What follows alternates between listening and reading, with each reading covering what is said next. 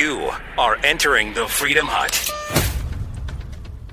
It's a Freestyle Friday on the Buck Sexton Show, my friends. We have Raheem Kassam up in the house. Dr. Sebastian Gorka joining us to talk about the Saudi situation and much more. And also our friend Sagar and Jetty from the Daily Caller. That and all the latest from today coming up. This is the Buck Sexton Show, where the mission is to decode what really matters with actionable intelligence. Roger that. One small step. Make no mistake. America. Great. You're a great American. Again. The Buck Sexton Show begins. Activate. Former CIA analyst. Former member of the NYPD. Buck Sexton. It is Buck Sexton. Now.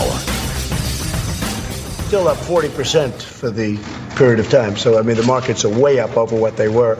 It's a correction that I think is caused by the Federal Reserve with interest rates. The dollar has become very strong, which, frankly, people can debate whether or not they like a strong dollar or not. The Fed is out of control.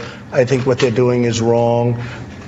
Under the Obama administration, you had a lot of help because they had very little interest. So far, I like every one of them. I just hope they stay healthy. And I hope they fight it out, and any one of them I'd like. I mean, I just hope that we don't get any star or good thinker coming out of nowhere, because I see everyone that's talking about it. You look at Booker, you look at Biden. I mean, how about Elizabeth Warren? She faked her heritage for years. Welcome to the Buck Sexton Show, everybody. Freestyle Friday is upon us. Got a couple of threads coming together here. It's very interesting dynamics I wanted to discuss with you here on this most excellent Friday. It's a beautiful day here in D.C. This is my favorite weather, when you just kind of want a light sweater. You know, I'm a sweater guy. Or a sweatshirt. That's on the weekends. D.C. makes me sweat too much. A lot of sweating going on in D.C., which I don't like. So it's just a beautiful day here. Hopefully it's, wherever you're listening to the show, hopefully things are okay. I know we just had part of the country get really, really hit badly by a storm. So thoughts and prayers to those who are trying to deal with the aftermath of that hurricane. But it's been a really interesting week, to be sure. A lot of things going on in politics. Trump is still the leader of the Republican Party. Let's just take a step back and take stock of where we are right now. We're getting close to the 2-year mark here of the Trump presidency. I mean, in a few months, it's going to be here. You've got the midterms staring us right in the face, just a few weeks out. And I think that there is an increasing, I referred to it before as a quiet panic, but it's no longer quiet. And that's what's really pushing a lot of this mob mentality. You know, the mobs that are out there. Why do we have so many people that are trying to defend this notion or trying to dispel this notion of the leftist mob? Why do we hear that that's a term we shouldn't use? Well, because they don't want enough Americans to catch on to the truth. There's been a bump this week in polling for GOP senators. Those GOP senators are in better shape now than before, and it's because of what happened with Kavanaugh. And this was that unknowable at the time. This was that one point that people were debating, which is, if Kavanaugh gets through, does that mean that you're only going to have enthusiasm on the left and nothing on the right when it comes to, get out the vote effort, right? When it comes to enthusiasm or really rage with regard to this whole process. That's something that nobody could really know. That's something that nobody was able to figure out until now, when it looks like, oh, that's right, that televised, ritualized torture session of Brett Kavanaugh on national TV. Turns out Republicans haven't forgotten about that. And it turns out it was a reminder of what we face on the left. But I think that the Kavanaugh debacle for the left was really just, in a sense, the last straw. That has pushed them over the edge, but they were already heading in that direction. And these symptoms of the mass delusion of leftists that are manifesting themselves with these masses and these mobs coming together and screaming and yelling, and this mob mentality, right? And the lack of ability on the media's part to set the narrative the way that they want to, and their rage, which comes out now more on air. I think it's because they realize Trump is winning. He's still winning. They haven't been able to take him out of office with this Russia collusion investigation nonsense. They haven't been able to sink him with Republicans or, anybody who's persuadable, anybody who's open-minded about this, with all the different allegations of the 25th Amendment and the investigations of his finances. I mean, the New York Times did, I think it was a 12,000-word essay on Trump's taxes stretching back to his father's tax-paying practices in the 70s. I think there's some stuff about even the 60s in there. I mean, they went way, way deep into his. And I read this piece. I thought to myself, this is kind of like the scene in John Nash that John Nash has in A Beautiful Mind when he's got all the crazy writing on the wall, all the stuff, all the formulas on the wall, and then you realize, oh, this person has a problem. The media has a problem. Trump maybe has caused it, but they're the ones with the problem. They are no longer objective in all of this. And now it looks very likely that the Republicans are going to keep the Senate, and they have a fighting chance. And people are saying it's a 25% chance. I'm telling you, I think it's more like 50-50 right now that the GOP can hold the House. And what will liberals say then?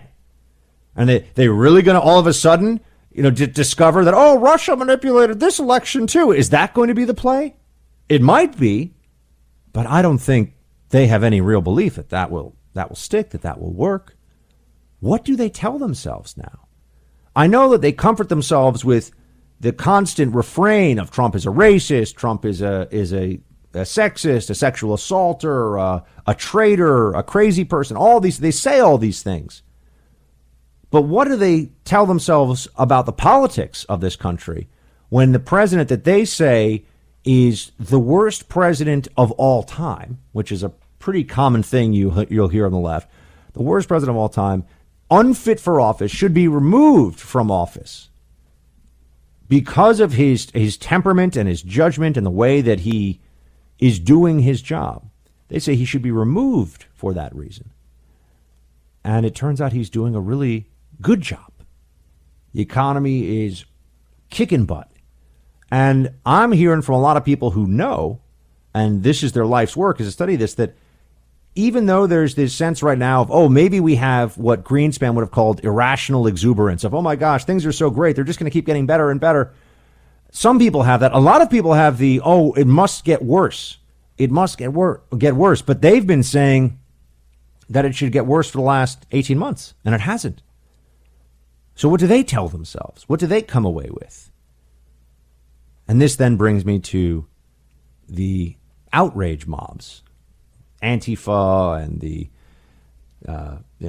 Women's March screechers and the anti-Kavanaugh hordes and the stalkers, because that's really what we're talking about. The stalkers who are activists that try to find Republicans to harass them, to frighten them, to scare them. Although we had a Republican who put a buck slap on some hallway stalkers today.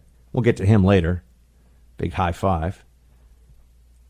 But this is increasingly looking like the left is going to have to live in Trump's America for many, many years to come. And I don't know how they're going to handle that. I don't know how they're going to deal with it. This is why I've been so worried recently about the possibility of real violence. Because they've already gone to the mat. They've already taken the dial to 11.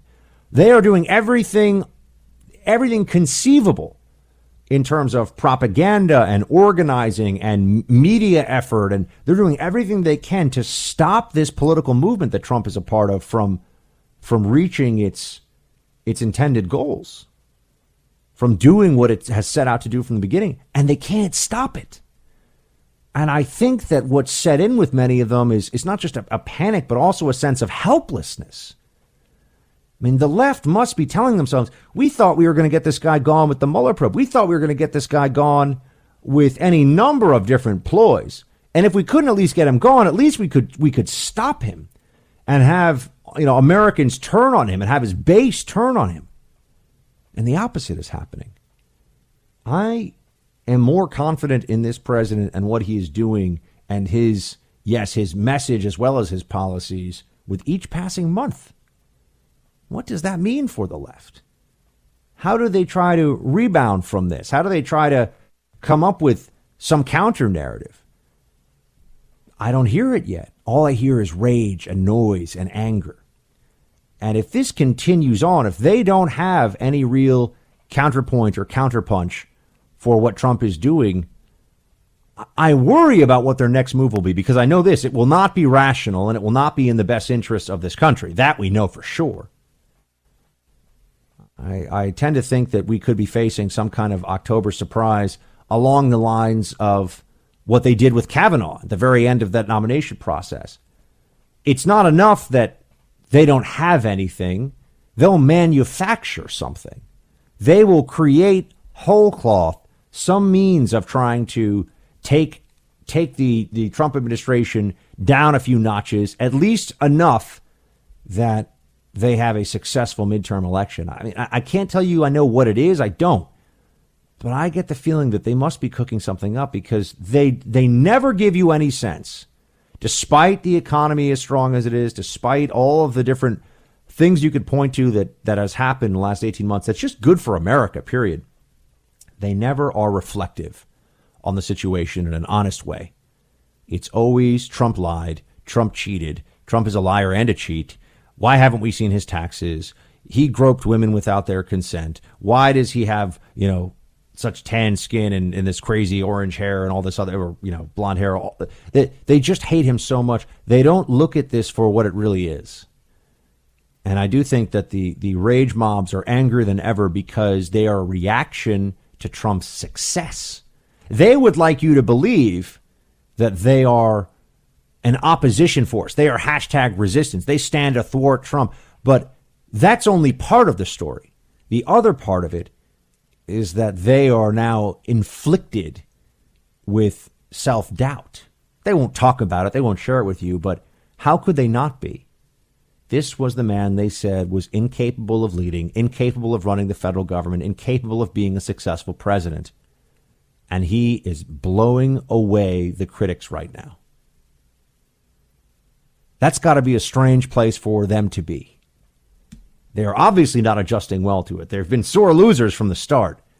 But now, I think that Trump is living rent-free in their heads in a way that it's just going to get worse for them. And I don't know where it goes. But if they don't take at least the House, and I'm telling you that because of what happened with Kavanaugh, I'm starting to feel like maybe we could pull out a surprise here. Even the pollsters over at 528 or 538 or whatever it's called, they're saying I think about a 25 or 30% chance that Republicans hold the House. That's not nothing. I think it's a little higher than that too, but we shall see. 844-900-2825, 844-900-BUCK. We have a ruckus show here in the Freedom Hub. We're going to have my buddy Raheem Kassam join to talk about just what's top of mind with him in this week in politics. We've also got Dr. Sebastian Gorka. I wanted to get a whole bunch of my favorite guests in on the line here. So we got Dr. Sebastian Gorka joining. We also have Sagar Enjeti, really great up-and-coming political reporter. He's the White House reporter for the Daily Caller. He's going to be shedding some light on the whole Kanye phenomenon this week. And we got a lot of things. Also want to hear from you. 844-900-BUCK. We'll be right back. Many of you have been praying for this day. I want to thank you. I know the pastor and his entire family want to thank you as well. And, of course, a huge thank you to the president and his team for securing the release of Andrew Brunson. From Turkey, he's, I think, in good shape. He'll be stopping most likely in Germany for a full checkup. And then he's going to be coming to the Oval Office, most likely on Saturday. But we're very honored to have him back with us. He suffered greatly, but we're very appreciative to a lot of people. So Pastor Brunson's in the air, heading to Germany, and then coming to the U.S. He'll be landing on Saturday, most likely Saturday in D.C. Another diplomatic victory for the Trump administration. U.S. pastor Andrew Brunson has been freed from a Turkish prison where he spent almost 2 years serving time there and related to charges having to do with terrorism and espionage. This had become a major diplomatic dispute between Turkey, which is increasingly trending under Erdogan's government away from its relationship with the U.S. It's still an ally, but it's getting more and more tense with time. But this was a major diplomatic spat, and sure enough, the Trump administration, its diplomats, were able to get him out, and he should be home in a matter of hours now. So Trump tweeted out today, "My thoughts and prayers are with Pastor Brunson. We hope to have him safely back home soon." He's going to stop in Germany, as you heard there. So this is yet again what we've been told all along that Trump would not be able to accomplish, that he would not be adept in this area, which is international affairs. And the people say, "Oh, Buck, it wasn't him, it was other." The buck stops with him. Okay, he is the commander in chief. He's the president. And when things like this happen, high level U.S. government negotiations end in this kind of desirable outcome, you have to be willing to say, okay, we give the president some credit for this one. We give the president credit. And then there's also what's been going on recently with China. Here's Larry Kudlow. Play 14. I just would hope that President Xi would show greater appreciation for the asks that President Trump has been making with regard to closed markets, with regard to IP theft, with regard to forced transfer of technology. There are structural issues, technology issues. We're not going to give away the family jewels. There's no reciprocity on trading and tariffs. So there's a whole menu of things, and I hope they get around to talking about it, and perhaps the Chinese will be a little more cooperative. You know, with that whole menu of things, by the way, that Kudlow brings up, those have been problems for decades. But other administrations didn't even try to fix those problems. Other administrations just allowed them to continue on. Why? Oh, we can't mess with China. Someone give us a reason for that. What's the explanation for why we can't mess with China? They're not Texas, right? Don't mess with Texas. Suffering in silence was the better option. No, Trump is taking on that whole slew of problems. And Kudlow is right. You know, the Chinese government needs to be brought into line here, and it's going to require some pushing. It's not an easy thing to do, but Trump is taking on things that he knows are important without regard to, well, is this the simplest route?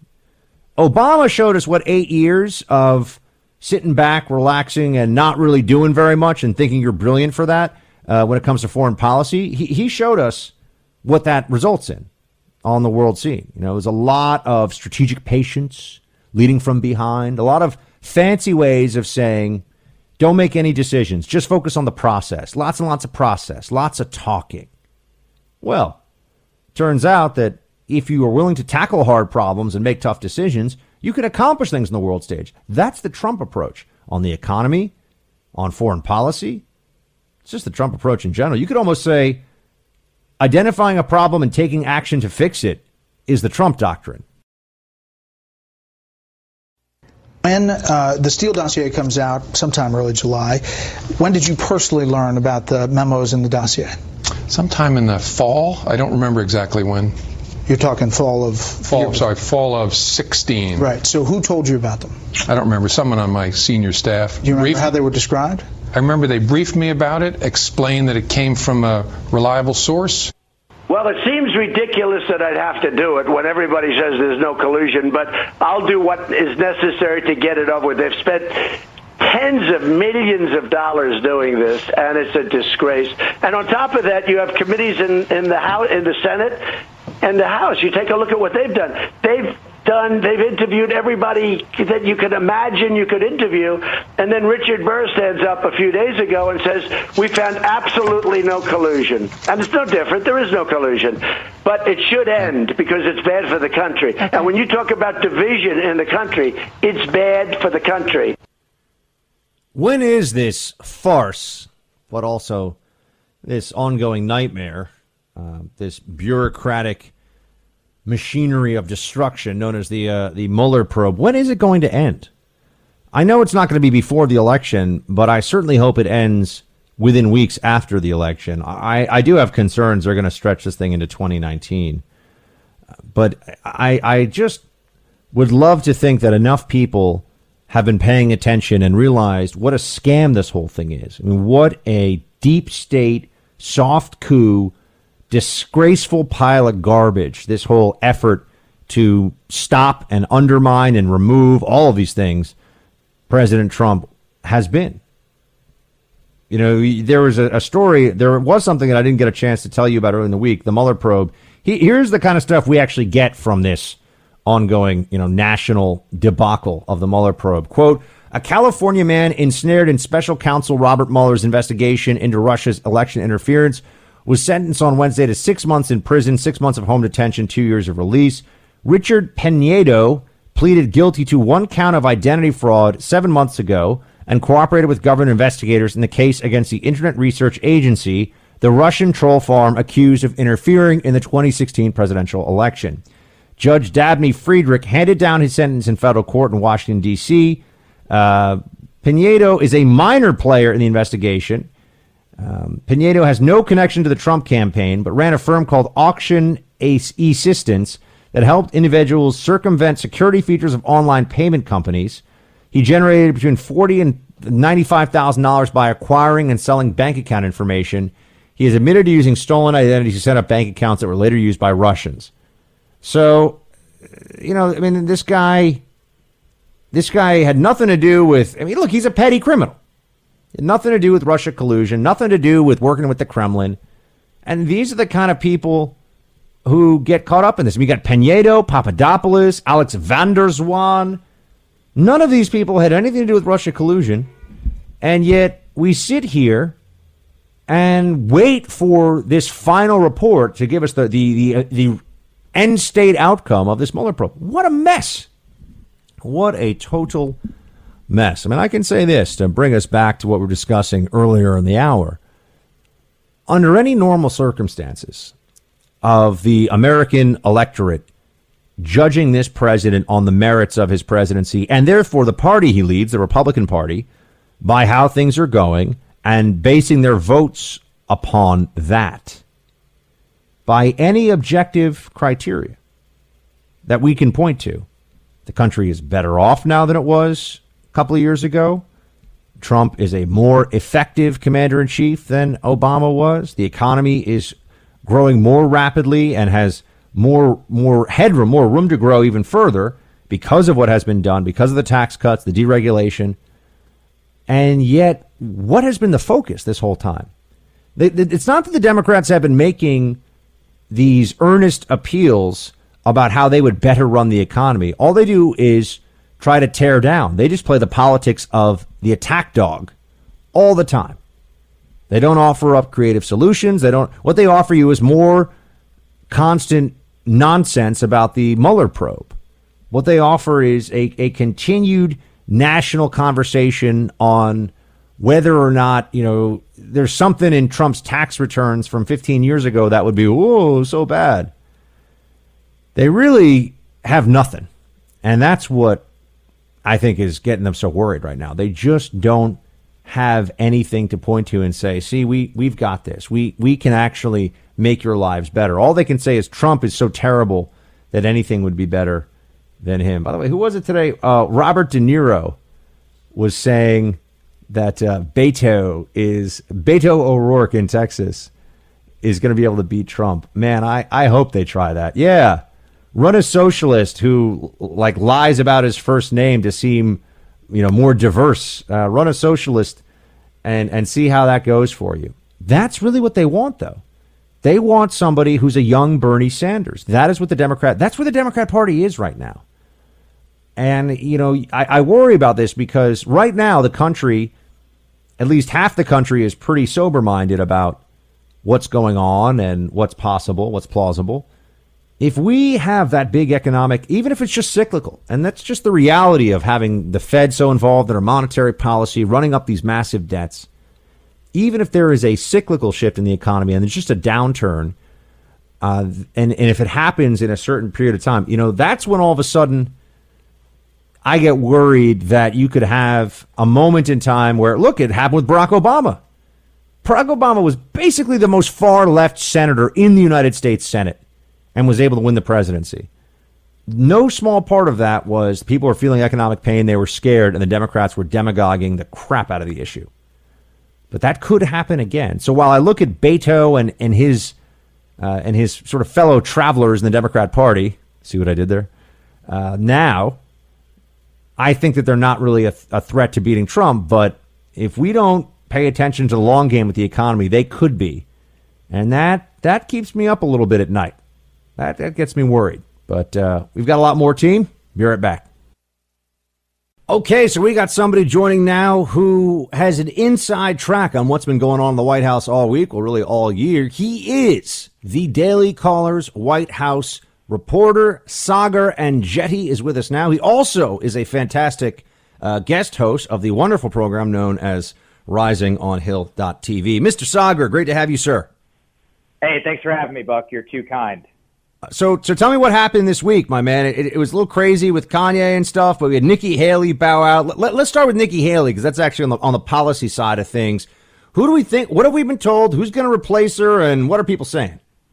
Lots of moving parts, Buck. So Nikki's announcement really did come out of left field at the top of the week on Monday. We were all absolutely shocked. And what's crazy is that the fight to replace her began pretty much the second afterwards. My phone was already ringing with Oppo on some of the latest candidates, opposition research on some of their backgrounds. But what's most interesting is that the prime candidate, Dina Powell, who used to work on the National Security Council, has told the president that she does not want the job. She wants to remain at Goldman Sachs. That really blew the field wide open. And so now we've got a lot of different names that are being thrown out there. We've got the U.S. ambassador to Canada. We've got the current U.S. ambassador to Germany, Rick Grinnell. But we know that the president loved having a woman in that job and that he's leaning towards something like that. He could even go completely out of left field and go from the private sector or within his administration. So I don't even there's 10 or 15 names that are floating out there,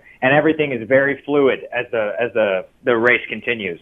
But we've been told, I believe by Ivanka herself via tweet, right, that she is not in the running because the White House does not want to deal with the allegations of nepotism. Yeah, that's right. The president said he would love to put her in charge. He would absolutely love to give her the job, but that he can already, I think he said he could already hear the cries of nepotism if he were to do so. So he's not going to be doing that. So, Ivanka's probably not going to be doing the job. As far as I know, she really likes what she's doing in D.C. already. She's working on family policy and on child policy and stuff like that, and she's doing a pretty good job. So she's staying put for now, unless he changes his mind, which he does all the time. Yeah, I've noticed that the president, you don't always know exactly where he stands on something until he actually stands on it. Tell me what's the aftermath like in the White House with the Kanye visit? Obviously, a tremendous amount of news coverage. I've never seen so many people doing psychiatric analysis with no degree in psychiatry, never meeting Kanye, but just watching this on the news. You got a lot of analysts talking about this one. Did the White House feel like this was a pretty big success, all things considered?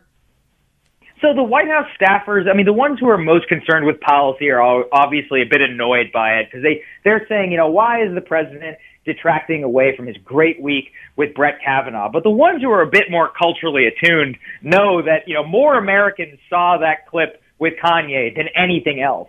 At the end of the day, if you were to go around and ask somebody, at Universal Studios like they used to do on late night shows and be like, who's Brett Kavanaugh? Most people are not going to be able to tell you. But I guarantee you people saw that clip with Kanye West. So from the president's perspective, he's using the star power of Kanye in order to talk about criminal justice reform. It really was kind of a hilarious moment in the Oval Office. Although it was funny to be behind the scenes. I was at the White House while all that was occurring, and I saw the pool, the select group of reporters that day come out from the Oval Office, and they were they were blown away. You could see it on their face. They were just saying this was wild. And one of the camera guys told me that in the 30 years that he's covered the White House, 30 years day to day, he'd never seen anything like it.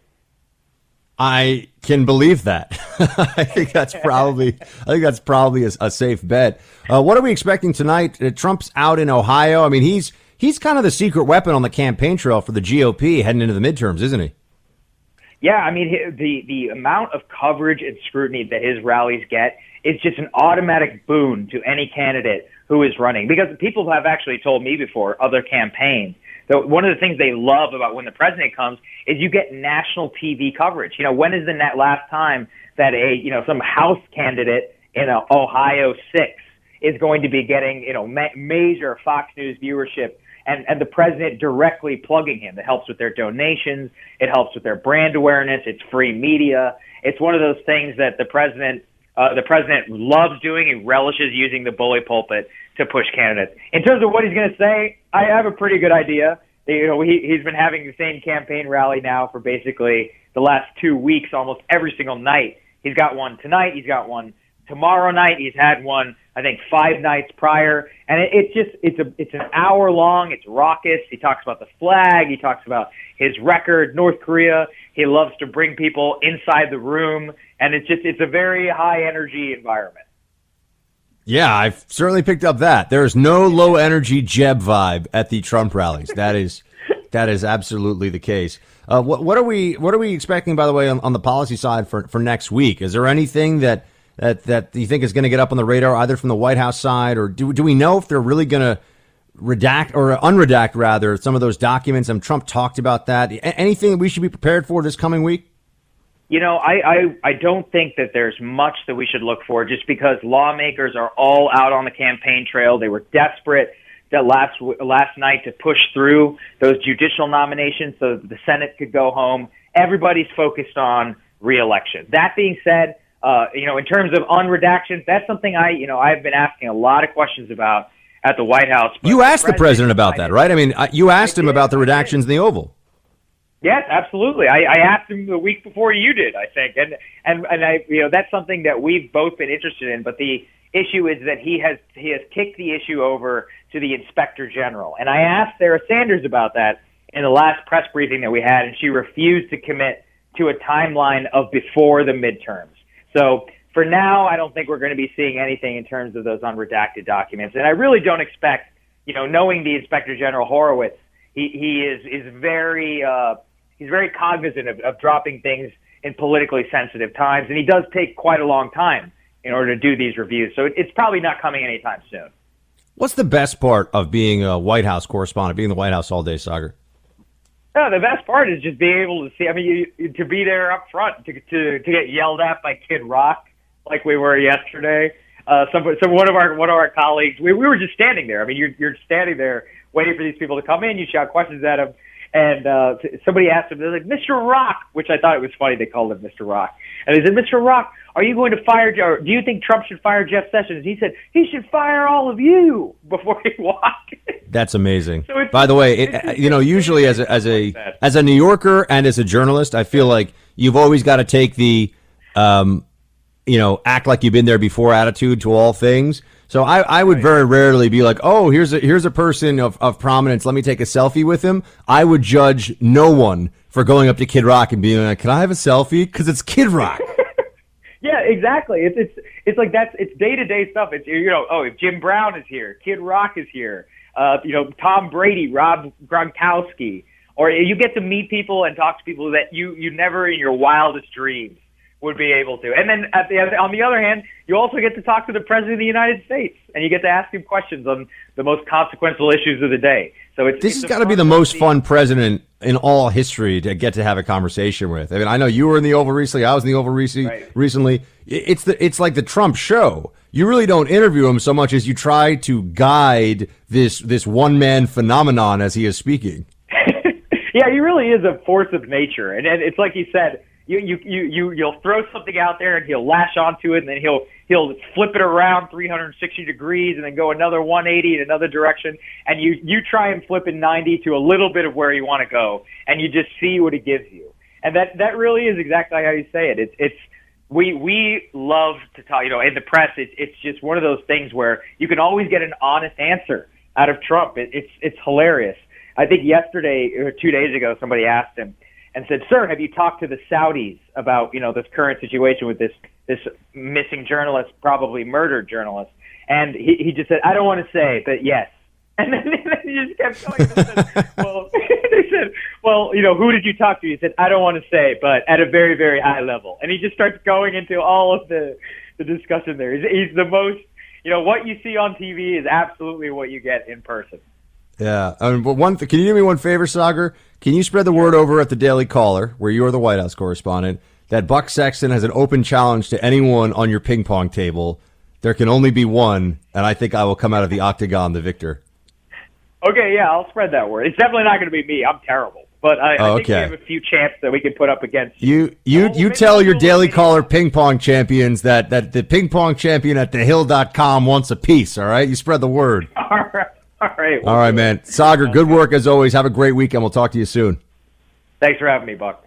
Check out Sagar's latest at dailycaller.com, team. Quick break. We'll be right back. Hey, team, one of the things that makes this show so special is the exchange of information that we have day in and day out. I get to talk to you, you email, you call in, you write to me, and that means that we're constantly learning from each other, and we're also able to share our conservative values and spread all kinds of ideas. But you don't want to be locked out from social media sites for doing just that. If you want a social media site that doesn't have any of the left-wing bias, none of those, quote, conversational health moderators, none of that stuff, Snippy.com is for you. Snippy.com is a totally new, totally free social media platform. It allows you to connect with other people, post whatever you want, and it's a place where you can enjoy freedom of expression without suppression from administrators. It's a place where discussion is valued and a place where your opinion matters. Snippy.com, free to join for all. Set up your account today. SNIPPY.com. Again, that's SNIPPY, Snippy.com. And so Kanye West is what happens when Negroes don't read. And we have this now, and now Donald Trump is going to use it and pervert it, and he's going to have somebody who can stand with him and take pictures. Just looking at Scott. Scott's like, whoa, okay. So it's a Chris Rock reference, by the way, Scott. Go back and watch the old Chris Rock stand-ups from the 90s. Maybe I will look that up. I know that. All right, listen. Maybe it'll work, Tara. Will it? I don't know. Work for who? It's not going to work in the black community. Listen, black folks are about to trade Kanye West in the racial draft, okay? They've had it with him. I have no animosity for Kanye West. I'm just going to be honest, and I may get in a lot of trouble for it. I actually feel bad for him. What I saw was a minstrel show today. Him in front of all of these white people, mostly white people, embarrassing himself and embarrassing Americans, but mostly African Americans, because every one of them is sitting either at home or with their phones watching this, cringing. I couldn't even watch it. I had to turn the television off because it was so hard to watch. Him sitting there being used by the President of the United States, the President of the United States exploiting him, and I don't mean this in a disparaging way, exploiting someone who needs help, who needs to back away from the cameras, who needs to get off stage, who needs to deal with his issues. Issues, Don Lemon says about Kanye. I'm pretty sure that Don Lemon's got issues, but maybe that's an entirely separate conversation, maybe something we can address another time. I would just say that there's something excessive about how much disparagement, how much anger, how over the line the left isn't willing to go over this whole Kanye thing.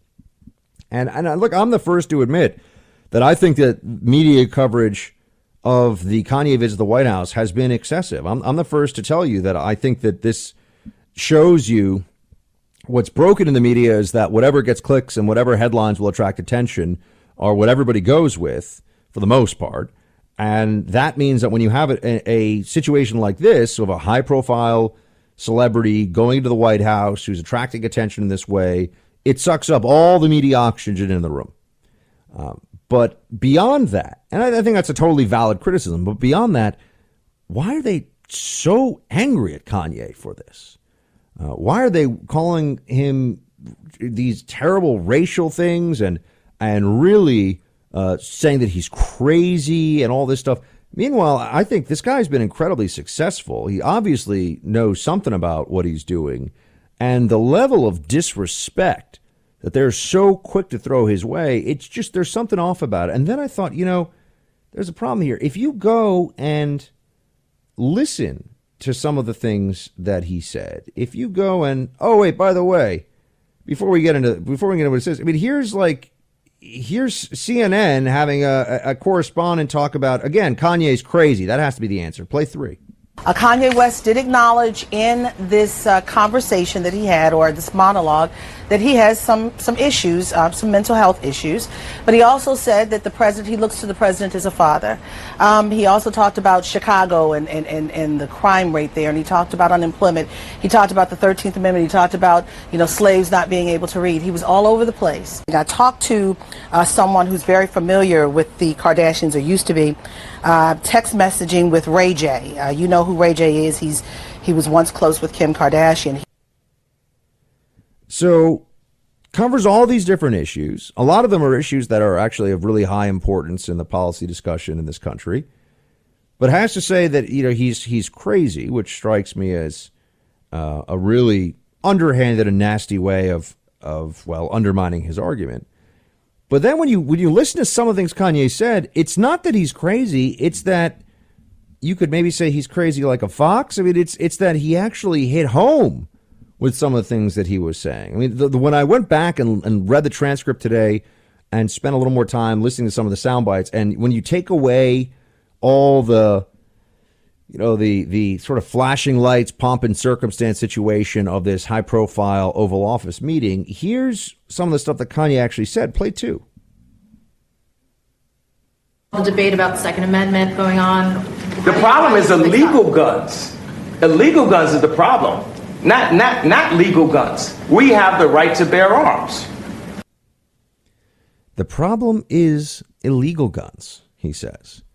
Now, you and I both know that. That is established fact at this point. That is very clear. The problem is illegal guns. Legal gun owners are actually not just a lesser criminal threat than your average American.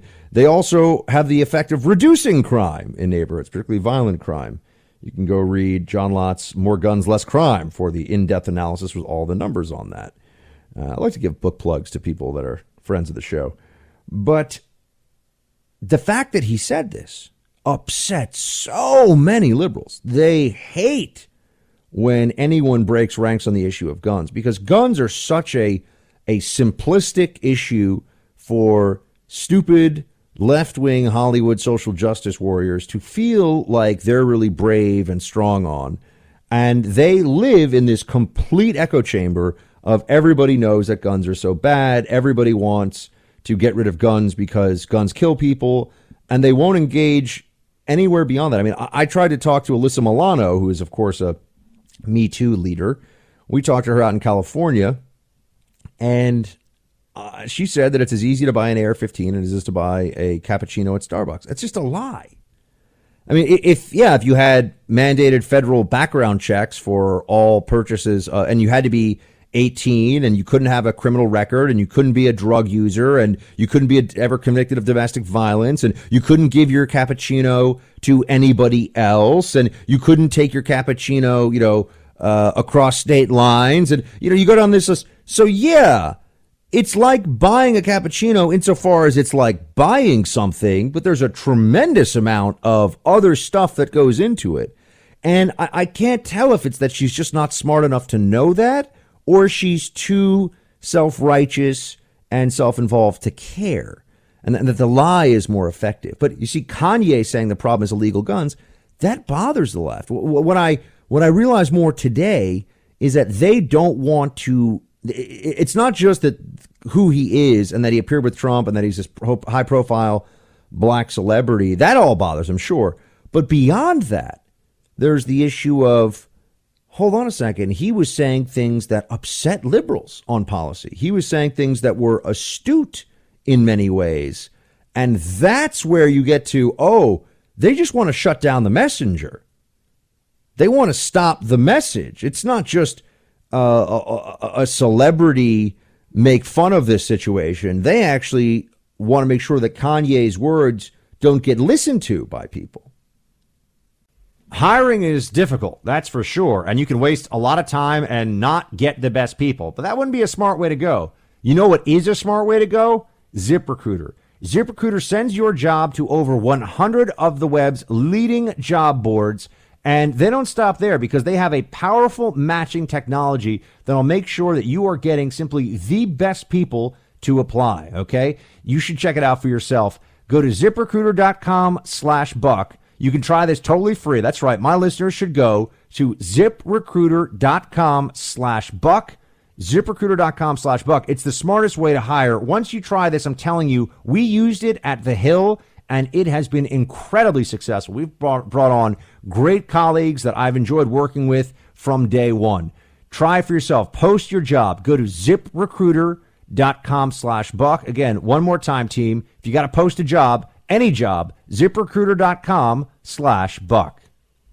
So I told Jeb Bush after that debate that I thought he should have punched him in the face. I said, even if you lost, he insulted your wife. Yes. He came down the escalator and called Mexicans rapists and murderers. He said, well, what do you think I should have done? I said, I think you should have punched him in the face and then gotten out of the race. You would have been a hero.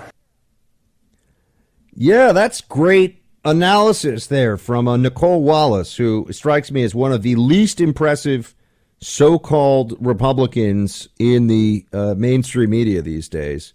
All she does is just bash Trump all the time. She's one of these bitter former Bushies who think that the party, you know, they take no responsibility for the fact that they handed power to not just Obama, but to a Democrat supermajority in the Senate and a Democrat majority in the House. And Obama had carte blanche for his first 2 years in office because of Bush. All right. Now, I've told you before, I thought Bush was a decent man, but I do think he was a little in over his head in some of that stuff. And I do think he made some pretty egregious errors. And he also was not nearly as loyal as he should have been. See the Scooter Libby situation.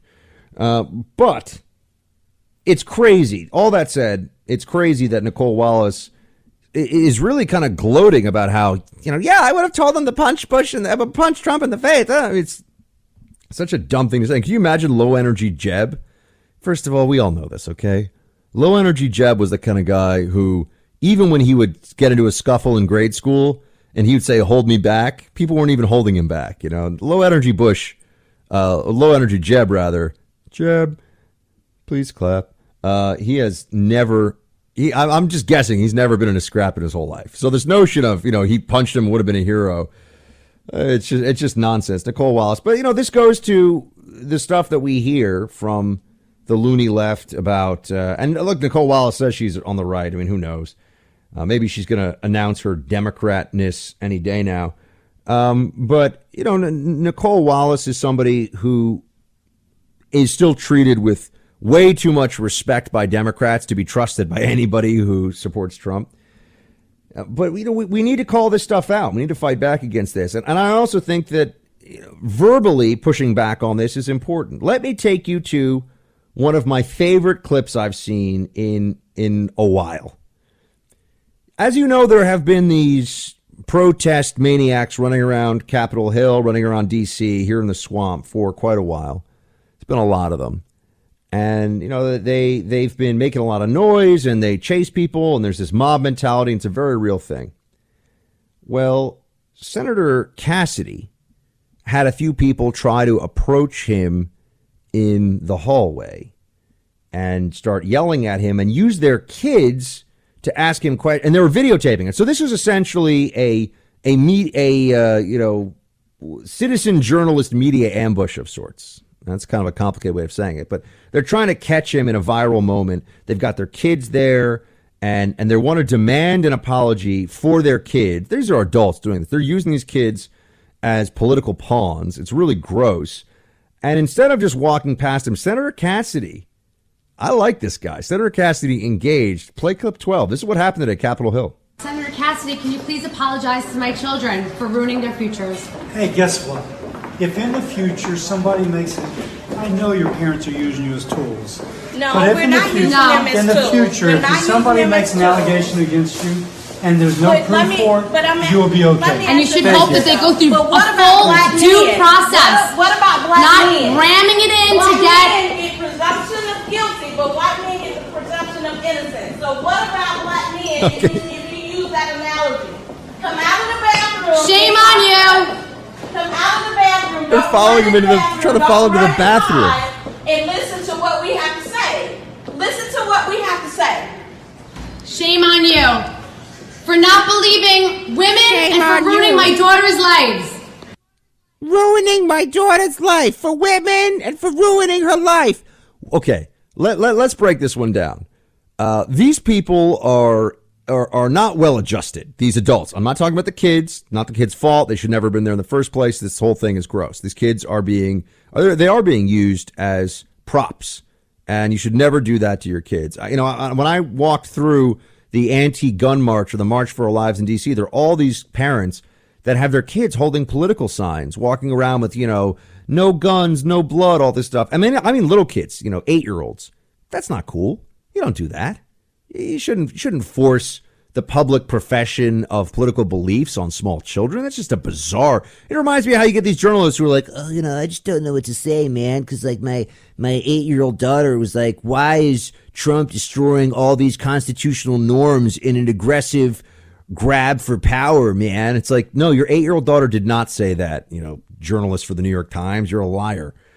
But, I like the Cassidy approach to this one because he tells the kids, he's like, look, I'll answer your question. First of all, kids, you're being used as props, which they are. And it's gross. The whole thing that was being done there was gross and wrong, and that shouldn't happen. But just also notice how there's this claim that they're making that they're ruining, that Cassidy, by voting for Kavanaugh, has ruined their children's lives. How do you even get from A to B there? How do you even get them? And Mike, they're so delusional now, these leftist agitators, that it's almost hard to understand what they think they're trying to say. Yeah, they're out of bounds, man. And they're just wacko, ruining my kid's life because he voted for a Supreme Court justice that's eminently qualified. But I like that he also engaged the argument. He goes, yeah, now if you're accused of something that there's no evidence of, you'll get due process, kids. It's like, yeah, that's right. Right. And they were totally taken back by it, too. Oh, you could tell those women were like, uh-oh. Right. He turned the tables on them. When he engaged, because they are using their kids as props. Right. And I usually actually, on the video, if people want to go look at it, you should really check it out. Because I actually trimmed some silence out of there because just for editing purposes. But when he engaged, there was a good solid 10, 15 seconds of silence where they were just like, uh-oh. Yep.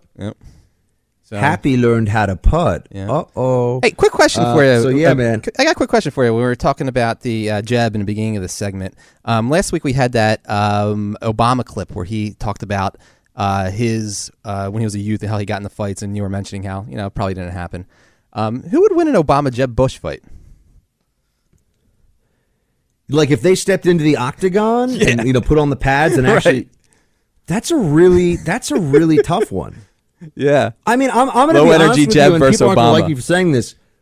I think Obama probably takes him. I just think Jeb is just a wimp, and Obama's probably got some wiry strength. I think Obama might. I know everyone's booing me right now. Look, I call it like I see it. All right, I call it like I see it. I'm trying to think of what would be some other fun octagon UFC style matchups with various politics. Well, first of all, I mean, Zinke would take any Democrat. As a former SEAL. He would roll them. The GOP has got a lot more ringers for the octagon in their senior government ranks than anybody else. I mean, I can tell you this: if it were between Biden, let's say, and McConnell, I think would be interesting because you probably think that Biden, fights a little dirty. Uh-huh. But McConnell also has that. Remember? Do you ever have you ever get on the wrong side of your grandpa and you felt like grandpa was kind of old, but then he actually grabbed you and you're like, oh my gosh, grandpa has old man strength. Yeah. I think the McConnell's turtle might got some old surprise man you. strength. Yeah, I agree with that. Yeah, dude. The turtles are all about surprise. Yeah. Man. Snapping turtles look all slow and cute until you're missing a finger. That's how McConnell would fight. Slow and steady wins the race. He'd be all methodical on Biden, I think so. I think that's a fair point. So we could do a whole recurrent segment. It's like, so if these two politicians got into a fight, who would come out on top? Oh, what would be a great one? Cruz and O'Rourke. Oh yeah, Cruz and O'Rourke. Because we gotta start Swamp Fight Club. We gotta start one. It's Swamp Fight Club. Absolutely. Do you think about this though? Cruz took Jimmy Kimmel to school on the basketball court. Just took him to school. And Kimmel was fouling him a lot. And if you see some of the video, he's really trying hard. And Kimmel thought he was going to win. Cruz, but you know what? Cruz is all about the fundamentals, dude. Just like he's all about the Constitution when it comes to the law. Yeah. When it comes to basketball, Cruz is all about like boxing out. And I bet you in like a wrestling match, Cruz would go with like straight out of the book, like double leg takedown, arm bar, half Nelson. He probably studies all the maneuvers. Yeah. Whereas Beto, unless he can, knock back a 6-pack and get into a car beforehand, I don't think he's too dangerous. Right. Oh. Yeah. All right. There we go. I think I'll leave it at that. Yeah. Go. What do you got? No, Go I was ahead. going to say, the one thing I think we learned from the segment is that whether it's in the arena of ideas or actually in the arena in a ring, conservatives will always come out on top. I think that's a perfect place for us to leave us, because that is in fact the takeaway. Team, we got more coming up. Actually, my friend Raheem Kassam will be joining us here in just a moment. Just talk about a whole bunch of things, because we're seeing Raheem's a really interesting guy. So that's going to be here in just a moment. Back by popular demand, and I'm not going to pull the numbers out right now, but I'm just going to say that a preponderance of ladies requesting to hear from the one and only Raheem Kassam once again here on the Buck Sexton Show. Raheem is a former political advisor to Nigel Farage. He's the author of No-Go Zones. You see him running around Fox and other places making all kinds of trouble and making sense. Raheem, great to have you back. Great to be able to give the people what they want, bud. Indeed. A man of the people. Don't let the ascots fool you, everybody. Now, tell me about what's going on with with the regulation. We like to get a view from the rest of the world. Raheem, you're a worldly fellow, and you obviously are a Brit. So what's going on with pizzas in the United Kingdom? Well, we as you know, we have a burdensome regulatory environment in Europe and in the United Kingdom specifically, and the bureaucrats who guard our health have decided that pizza is the next target of their ire. There is an organization called Public Health England. It is the sort of health watchdog and regulator in the United Kingdom, and they have now said that pizzas should be capped in terms of how many calories should be sold on them. So that includes the cheese, the toppings, all that kind of thing. And this applies to supermarkets, takeaways, pizza delivery places, things like that. This is, in the government's words, their attempt to stem off an obesity crisis. And of course, unfortunately, whenever there is talk of an obesity crisis, fingers get pointed at the United States and say, we don't want to be like them, so we're going to take your pizza away. And this, I think, is not just going to apply to pizza, Buck. It's going to apply to almost all takeaway portions, no more than 928 calories in any takeaway portion, which would kind of restrict, I think, half of the McDonald's menu and so on and so forth. So it's been sort of the subject of quite a lot of jokes over the last 24 hours in England, but unfortunately, it's entirely true, which makes us the joke, I feel. Is the pizza in the UK anything that anybody really wants to eat? Let's be honest. I have no idea. I'm really asking, but I mean, is Domino's the best you can get in London? Do they have some pretty good pizza? Your average Chicagoan or New Yorker would not want to imbibe of London pizza, but it's it's not bad. It's not terrible. I've had pizza in England many times, as my beltline shows. But it's not just the pizzas. I mean, think about the largest takeaway food product in the United Kingdom is kebabs, right? Doner kebabs, lamb kebabs, chicken kebabs.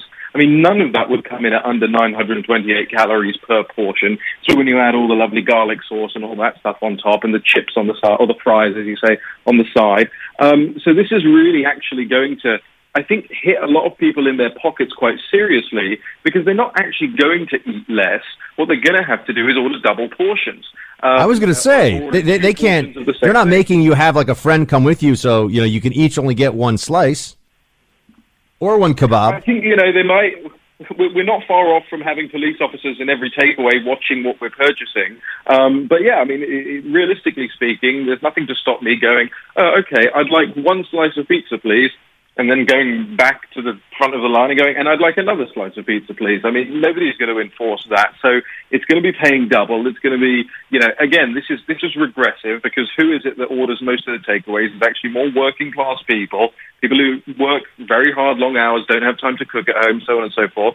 So we might joke about it, but there are serious ramifications for this stuff, and it's the same as any government sort of regulation, whether it be energy taxes or fuel taxes. It all hits the ordinary person in the pocket the hardest. And tell me a bit about this story with Amazon. You brought this to my attention, Raheem. Amazon is giving money to, some charities that folks should know about. What's going on? Yeah, this is really quite serious. I mean, Amazon has this program called Smile, wherein it donates a portion of its profits from anything you buy through Jeff Bezos's company to a list of charities, and you can choose which charity you want to give to, or you can say, "Hey, Amazon, you make my mind up for me," and they give you a sort of list of their signed off on charities.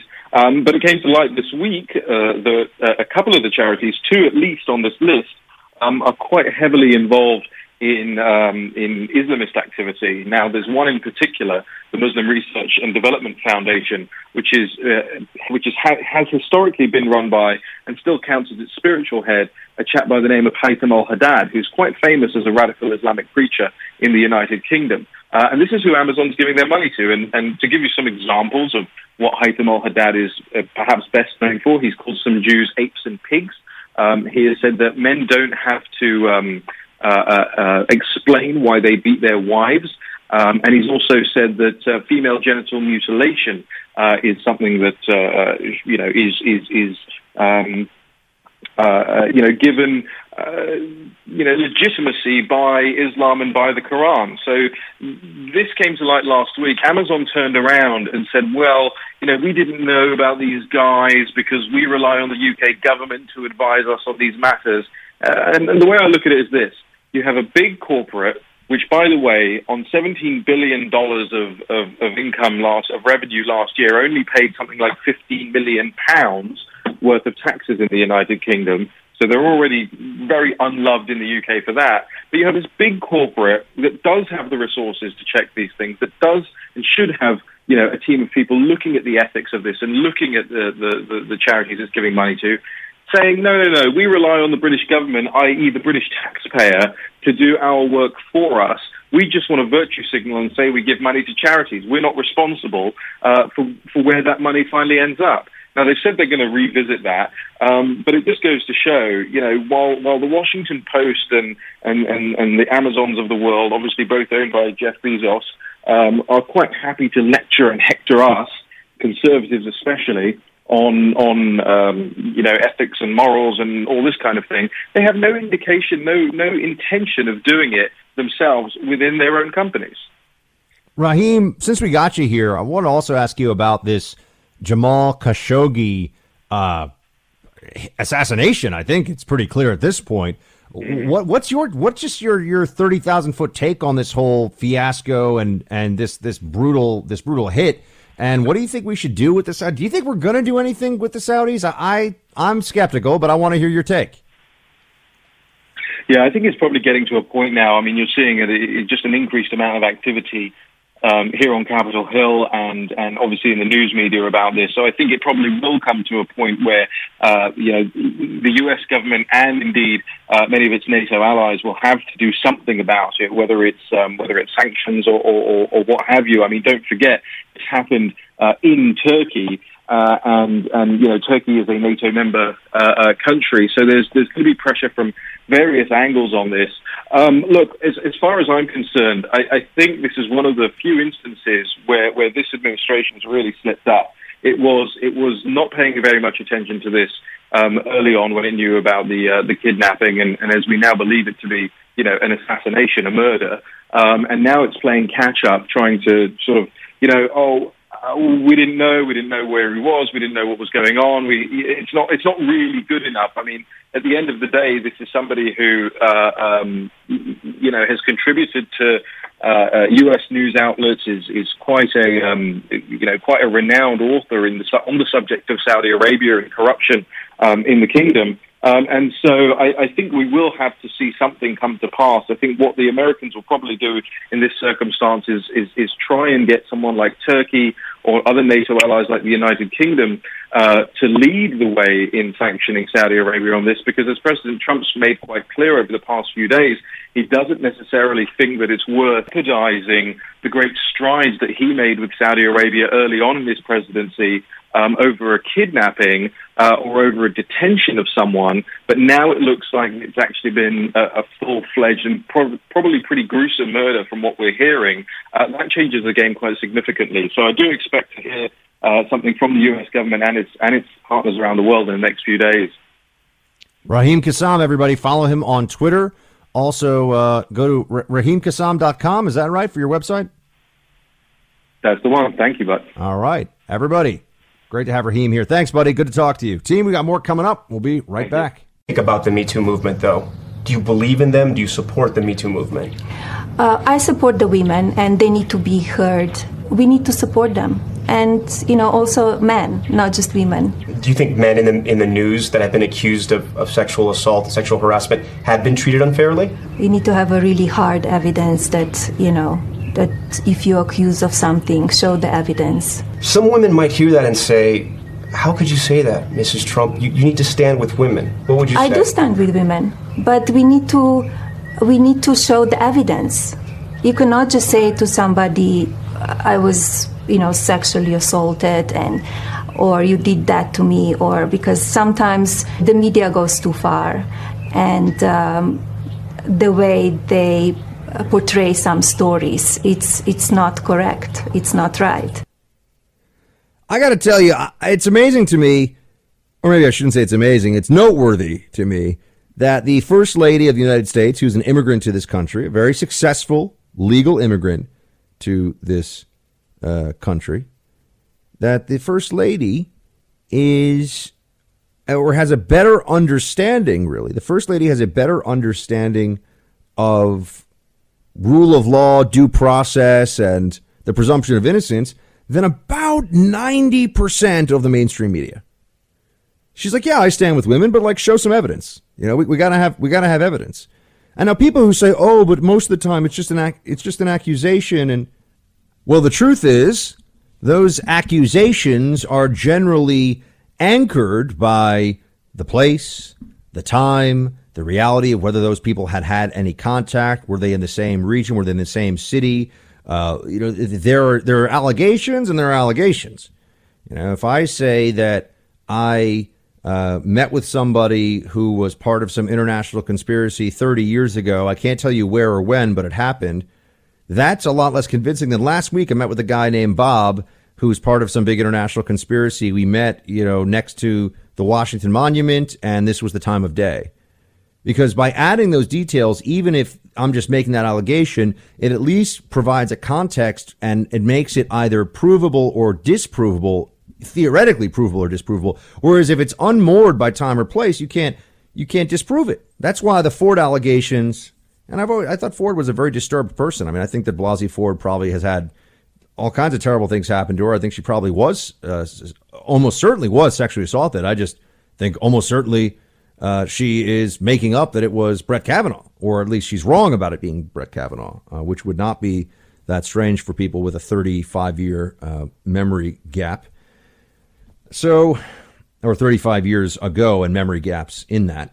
So here we have this First Lady talking about the Me Too movement and making sense while talking about the Me Too movement. And then we also have what does not make sense in this whole Me Too movement. What does take things far beyond the realm of what any normal person would be willing to say or would think about an issue. Victoria Bissell Brown got published in the Washington Post. And that the Washington Post would publish this, I mean, they consider themselves a serious newspaper, okay? They think of themselves as probably the second most serious newspaper in the country, only in the number 2 slot to the New York Times. But they're D.C. based, and so I'm sure they believe that they're even better than the Times on a whole bunch of issues. Anyway, her piece is as follows. Quote, remember, this is a professor, a college professor writing the Washington Post. Thanks for not raping us, all you good men, but it's not enough. Let me take you a little bit into this piece, my friends. Quote, I yelled at my husband last night. Not pick up your socks yell. Not how could you ignore that red light yell. This was real yelling. This was 30 minutes of from the gut yelling, triggered by a small, thoughtless, dismissive, annoyed, patronizing comment. Really small. A microwave that triggered a hurricane. I blew hard and fast, and it terrified me. I'm still terrified by what I felt and what I said. I'm almost 70 years old. I'm a grandmother. Yet in that roiling moment, screaming at my husband as if he represented every clueless male on the planet, and I every angry woman of 2018, I announced that I hate all men and wish all men were dead. If one of my grandchildren yelled something that ridiculous, I'd have to stifle a laugh, but my husband of 50 years did not laugh. He took it dead seriously. Okay. This is pretty much an overview of contemporary left-wing feminism on display. This more or less lays out for all of us why feminists are liberal, humorless, nasty, angry, and destructive, not just in the general conversations we have in society, but really self-destructive too. There is a bizarre self-loathing, self-pitying, and self-righteousness at the heart of left-wing feminism. You know, you're victims, but you're also warriors for justice, you know, social justice warriors. You are sanctimonious all the time, but you really just want to have people treat you better. Well, you know, which is it? This woman went into what I think you could call full-on harpy mode against her husband. I think that's fair to say, screaming at him more than she's ever screamed at him before over what she says was a thoughtless comment. And she thought she was channeling the anger of all women. And then her whole piece, by the way, is about how it's not enough to just not attack. It's not enough to just treat women well and not be a sexist. You have to form a male pro-feminist movement. This is classic progressive social justice theory, I would note. They say this about racism, too. It's not enough to just not be a racist personally. You are responsible for historical racism as a white male, and therefore you must actively work against it. Oh, that means being a progressive, doesn't it? But I would really tell you to read this piece. Thank you for not raping us, good men, but it's not enough. And get a real window into the mindset of these radical, deeply unhappy, deeply troubled so-called feminists.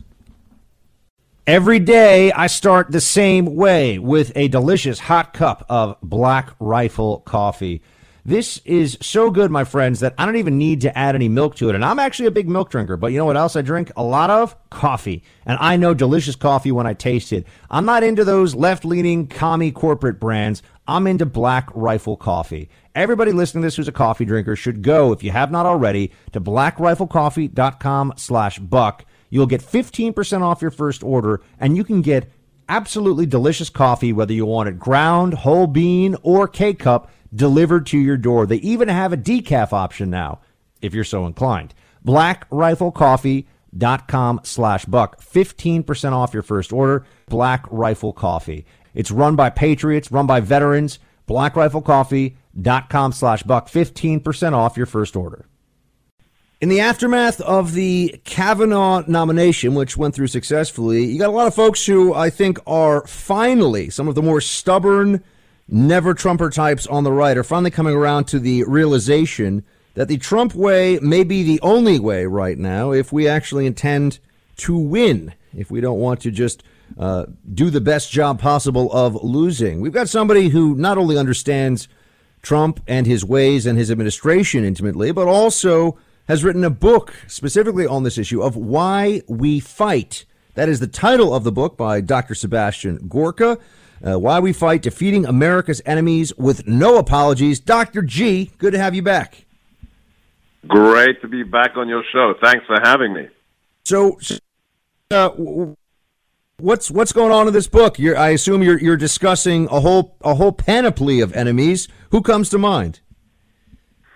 Right. So my first book was Defeating Jihad, and that was focused on Al-Qaeda and ISIS. And now I'm doing, the whole global overview. So I look at all the threats that face America, China, Russia, the global jihadis included, and talk about what the strategies are that the president's going to use to defeat them. And then in between that, I have stories of great American heroes, some of whom you may have heard of, some I think most Americans have never even heard of, going back right to the Barbary Wars, our youngest ever naval captain who led a Marine Corps action against the Barbary pirates off the coast of Tripoli, through to World War II with Marine Corps legend Chesty Puller. Then I write about Eugene McDaniel, a naval aviator who was captured in Vietnam, spent 6.5 years in the Hanoi Hilton, never lost faith in God, never lost faith in America. And then finally, in an incredible parallel to Justice Kavanaugh's ordeal in the last month, I write about Whittaker Chambers, a man who was Kavanaugh before Kavanaugh was born, a man who stood up to the truth in a congressional hearing in 1948, the first ever televised testimony, who, because he stood up for the truth, the left tried to destroy him, accused him of being a homosexual, an alcoholic, a man responsible for his brother's death. All of it was lies. He stood up to the truth. He was proven right. So, trying to remind Americans that, it takes fortitude to stand for the truth and to protect our nation. And that's really why I write Why We Fight. I've told people, by the way, that if you mentioned Whittaker Chambers, the book Witness that he wrote, which is really his autobiography where he talks about that ordeal you just described, is, I think, one of the 10 most important books that a conservative in America can read. Yeah, Witness is a stunning book, also published by my publishers, Regnery. This is overused, but this truly is, and I've met people who admit to this. Witness is a life-changing book. Just the opening 20 pages, which is written in the form of a letter by Whittaker Chambers to his children to explain what his family has gone through, is an incredible read in and of itself. But yeah, there's a reason I included Whittaker Chambers in Why We Fight. So you are addressing many heroes from our past in this book, and the challenges, the struggles that they had, and the battles that they had to wage. But looking into the future a bit, or in the present day and going forward, who do you worry about us prevailing over in the fight? I mean, I know that you're an optimist about America, as am I, Dr. G, but who are our most menacing opponents going into the future? Look, I came in as a general kind of utility infielder for national security when I joined the Trump administration. And my focus was, of course, counterterrorism. But once you get the clearances, once you read the classified intelligence, you realize very quickly that we're dealing with ISIS, we're dealing with Iran, we're dealing with North Korea. We're going to put Russia back in her box. Iran will be dealt with. But there's only one truly strategic threat we face, and that's China. China has a plan to displace America. You can read it now. It's not secret. You can go online and just punch in One Belt, One Road, and you will see their strategy to depose America and to become the most powerful nation in the world. So, number one, it's China. But the good news is President Trump understands the threat, and he is taking action.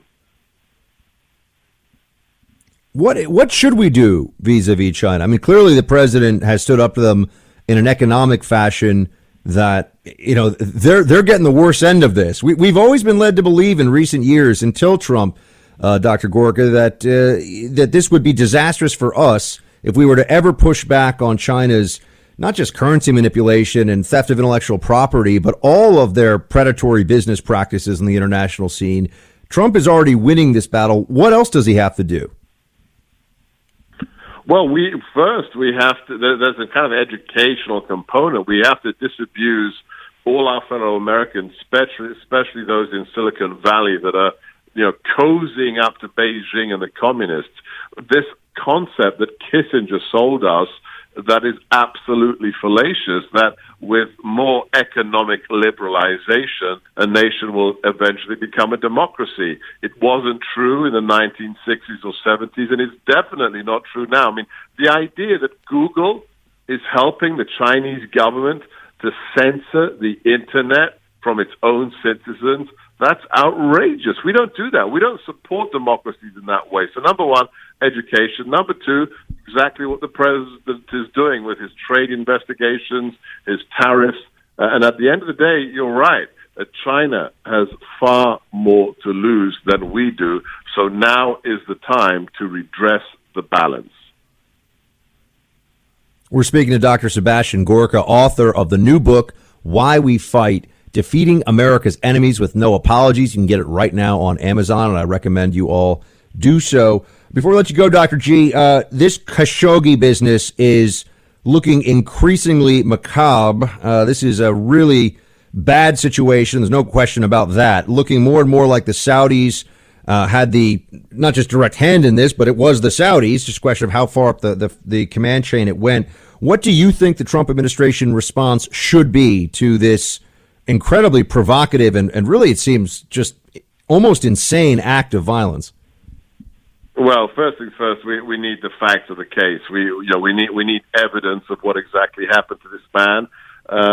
He himself, he has a checkered background. If you look at his writings. Yes, he's an Islamist. I was telling people this yesterday. He's an Islamist, which has not come out somehow from a lot of folks. Go ahead, Dr. G. Very, very unsavory connections to the Muslim Brotherhood. But clearly, look, this is an individual who's caught in the great game, the geopolitical standoff, really, between the two nations that wish to become the predominant ruling nations of the Sunni Muslim world, and that's the newly theocratic, undemocratic Turkey, and then the Kingdom of Saudi Arabia, where Islam was founded. So that's the geopolitical context, and this man was, I guess, caught in the middle of that. But right now, we're working with the authorities. We're going to find out what happened to this man. But you know better than anybody else. I mean, your background in intelligence and counterterrorism, all initial reports from the battlefield must be verified. So let's find out exactly what happened, and then the White House will be on the case.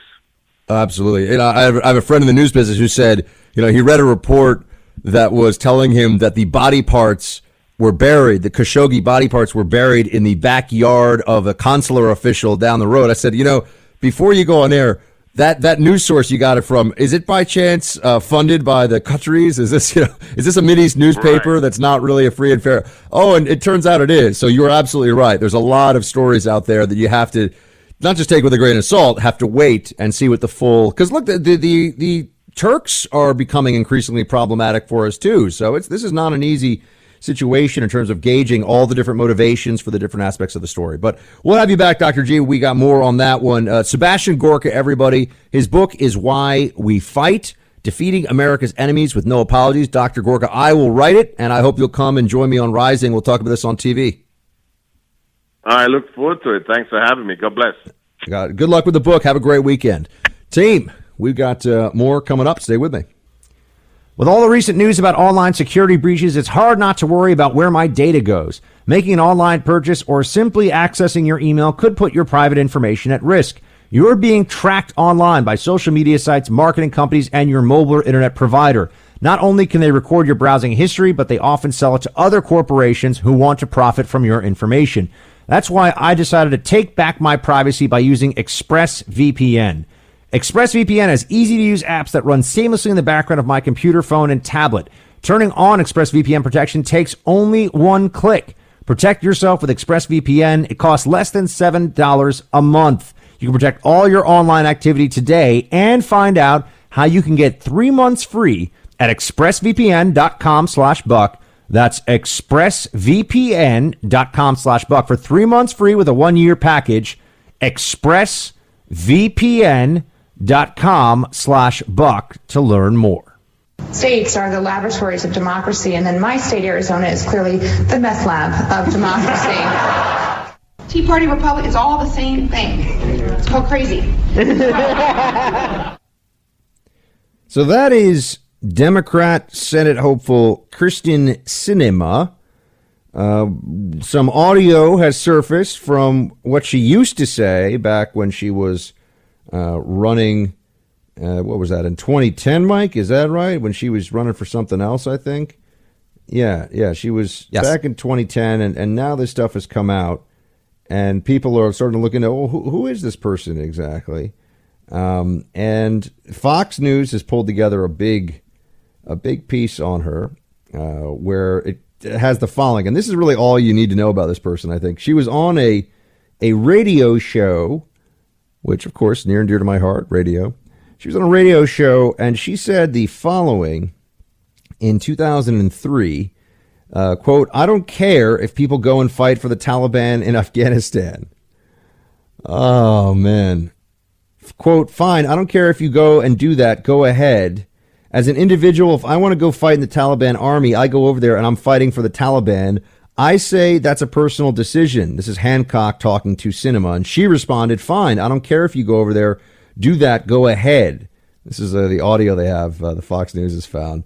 So yeah, she's like, "Yeah, if you want to go fight with our sworn enemy, the Taliban that was playing host to Al Qaeda that killed 3,000 Americans on 9/11 by running planes, hijacked planes into our buildings, and then we're given safe harbor. The Al Qaeda was given safe harbor by the Taliban, and Sinema apparently has no problem with that. She's like, "Yeah, go fight for the Taliban."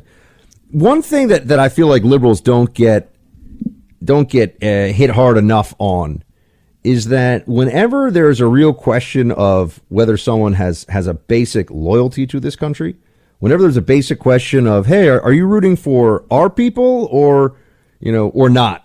Are you on our team or are you on someone else's team? It tends to be liberals. It tends to be liberals that you don't really know what side of the issue they're going to come down on. It tends to be liberals where you have to say to yourself, hold on a second. Why is it that this is a close call for you? You've got U.S. troops in harm's way, and you're like, well, remember when Michael Moore, producer Mike, remember this? Michael Moore was, I think, wasn't it him who compared the Al Qaeda in Iraq to the Minutemen in this country? I'm pretty sure he did. Or the insurgents in Iraq to the Minutemen here. Which, if I recall, George Washington and the Patriots who fought against England weren't grabbing random tradesmen and sawing off their heads for fun. So that was a pretty rage-inducing, or should have been a rage-inducing comparison. I think at the time Michael Moore got away with, pardon the turn of phrase, more even then than he would now. But this is where you see the left showing what they really think and who they really are. They don't have the same degree of feelings of patriotism, culturally speaking. On the left, there's always a greater willingness to say, well, America's not that great. America's not a place that we need to be feeling proud of all the time. There's a lot of problems in America. That's what the left will say. So you got Sinema in this race in Arizona for the Arizona Senate seat. That's going to be a pretty tight race, I think. And then you also have Beto O'Rourke. Beto. Why can't we just call him Robert O'Rourke? That's what his name is. Could you imagine? Robert O'Rourke. That's his Irish name is like Bill O'Reilly. Imagine if Bill O'Reilly was like, I want everyone to call me Pedro O'Reilly, and that was just his thing all of a sudden. People would that would strike them as a little strange. Yo soy Pedro O'Reilly. But Beto O'Rourke is what we all know him as. He has had the single biggest haul for a Senate race in terms of a money raise of anyone ever. $35 million, I believe. Mike, check my facts on this one. I'm pretty sure I'm correct. I have a feeling that I am right on this one. But yeah, $35 million, which is for a Senate race, an incredible amount of money. But here's what they're not going to tell you about now. He's not going to win. He's not going to win. Mike, do you think I'm on solid ground here? I think 10 points he loses by. It might be 9, but I'm going to go with 10. I think he loses by 10 points in Texas. John, what do you think? John, just agree with me then, damn it. I agree with you, Buck. There we go. John's not getting a code red. Mike, who I know right now is pulling audio, so I caught him doing so. He's not actually getting phone numbers from eligible ladies. He is pulling audio for the show, which is fine. You know, he's always in real time. See, folks, producer Mike makes sure you get the latest and greatest audio on this show. He doesn't want to ever shortchange you. And he also makes sure that, you know, I'm up to date here, so I'm not telling you about old, boring Trump stuff. I'm up to speed on all the latest and greatest in all things Trump. But yeah, O'Rourke is going to lose big time. And what's funny is that you already have, who is it that's saying that he could win? He could be a presidential candidate. I mean, $38 million fundraising haul. $38 million. And, you know, Ted Cruz has rejected the CNN town hall with Beto. I think that's a smart move by Ted. Why allow Beto to have this degree of what is clearly a home court advantage? Because that's what CNN is. But I was paying attention to this maybe 2 months ago, 6 weeks ago, when they were all saying, oh, Beto is going to win. It's like, no, he's not. He's not even going to come close to winning. But the media does this. They can't separate out whether it's Obama or it's Beto or it's Ocasio-Cortez. They are unable to look at these candidates objectively, and they just get wrapped up in wanting so badly to believe that these candidates are going to be the real deal, that these candidates are going to, well, look, with Obama, obviously he won twice. But with some of these others, I'm just saying that they can't be objective about their prospects. You know, they aren't able, I think, to look at this and give you real analysis. Yeah, $38 million. That's incredible for amount of. Think about that. This guy is a long shot candidate at best, and they're spending all this money on it. Meanwhile, Cruz is up 9 points according to a Quinnipiac poll released released yesterday. 9 points. I think he's going to win by 10. It's not even going to be close. This Beto guy, I mean, socialism, Austin. What's up, LBJ Austin in the house? But, you know, Austin's left-wing politics haven't taken over the rest of the state yet, from what I understand. So, you know, Cruz is going to come through. I spoke to Ted a couple weeks ago, and I was like, hey, what's going on with... I mean, it was kind of off the recordy, so I can't tell exactly what he said, but he's not worried. He's not worried. He knows he's gonna take Beto, and he's gonna win. So that's that part of this. And I think you'll see this with a number of these Senate races where they try. Oh, by the way, Manchin. I would tell you all along that Manchin was doing the smart thing politically by voting for Kavanaugh. If Manchin had voted against Kavanaugh, he'd be done. So in a sense, you know, that's kind of a. It's not a. We gained a lot, but we lost a little there because you would have had a Republican instead of Manchin. I just think Manchin should switch parties. I think Manchin in West Virginia should become a Republican. Just stop.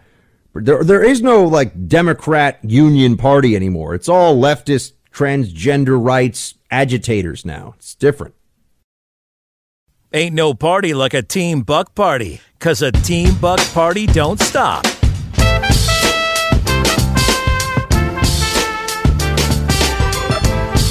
Yeah, we got Buck turned up to 11.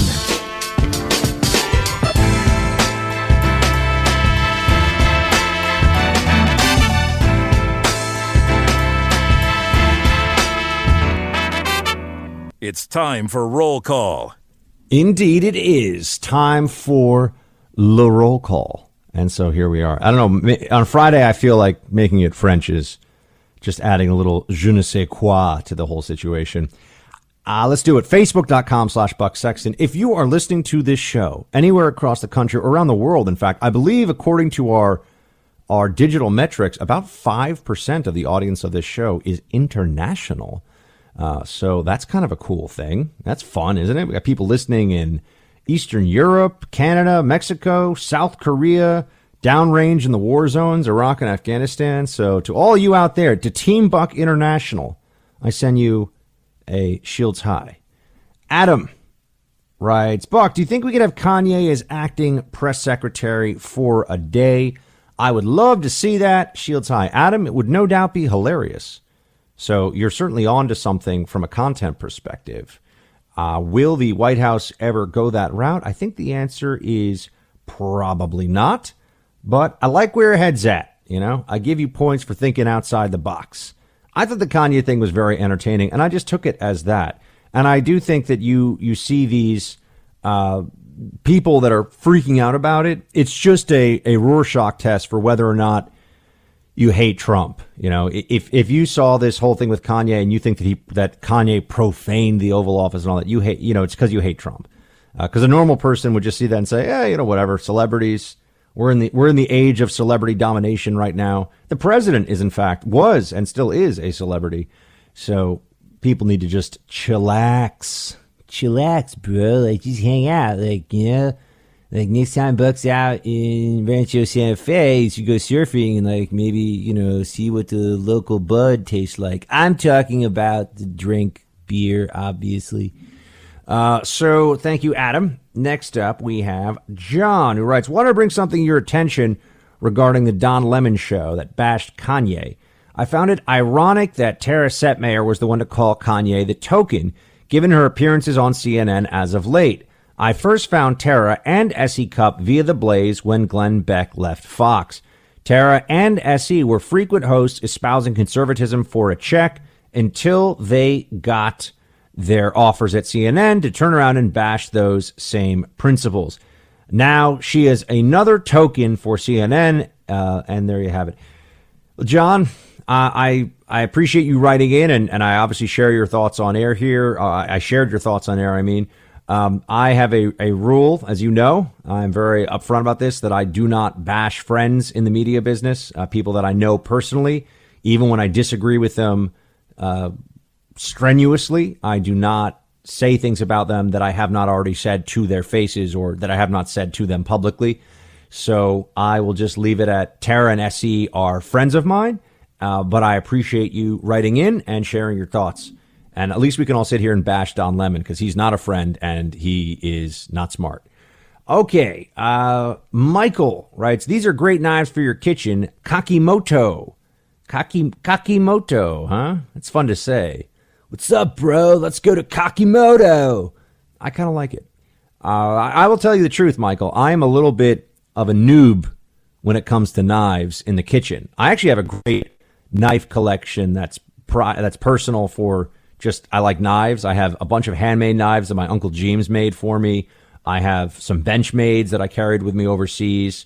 I had, not for combat purposes, but just have a knife in case you got to cut off for utility purposes. If I had to cut away my body armor or something came up, you just want to have a knife on you when you're in a war zone. But I have a whole bunch of knives. I brought some knives back from the war zones, but kitchen knives, I have had a very tough time keeping the edge on them as sharp as it should be. I'm not bad with although I'm going to call it a sharpening stick, and that's not really what it's called, but a sharpening iron, is that right? I'm not bad with it. But the problem is if you ever take like a Wusthof or a really expensive high-end chef knife and you let it get into the dishwasher, you're dulling that knife in a way that it's really hard to bring it back. So, and I'm not going to blame Miss Molly for putting my knife in the dishwasher a few times, but I'm not going to not. Uh-oh, can she hear me? I'm not going to not blame her. She's not far away, so I don't want her to know. Yeah, I better bring her flowers then. Well, she is cooking dinner. She's making almond flour homemade pizza, and she knows that I really go nuts for this pizza. It's prosciutto, figs, pancetta, and arugula with goat cheese. It is incredible. I mean, it is the most decadent pizza, and the almond flour is actually really good. I know people go, almond flour, how can that? No, almond flour tastes great. Almond flour is more expensive and richer, really, in taste than wheat flour, but it's more expensive, so it's used in cooking much less. It's used in restaurants, certainly, a whole lot less. So, Michael, thanks for sending me the Kakimoto. I'll check out Kakimoto knives when I get a chance. By the way, I got to tell you guys something. I was sent a knife by a friend of mine, Casey. I don't know how many of you know Casey, who is a radio host out in South Bend, Indiana. You can check him out, Casey That Host, and he actually sent me a really cool, and it is like a combat knife. It's not but it's pretty amazing. So you can check out his stuff. Casey Hendrickson is his name, and he's a host out in South Bend, Indiana. and I'm trying to see if I can get his website for you for those. You know what? I'll post a photo. He makes some of his own knives.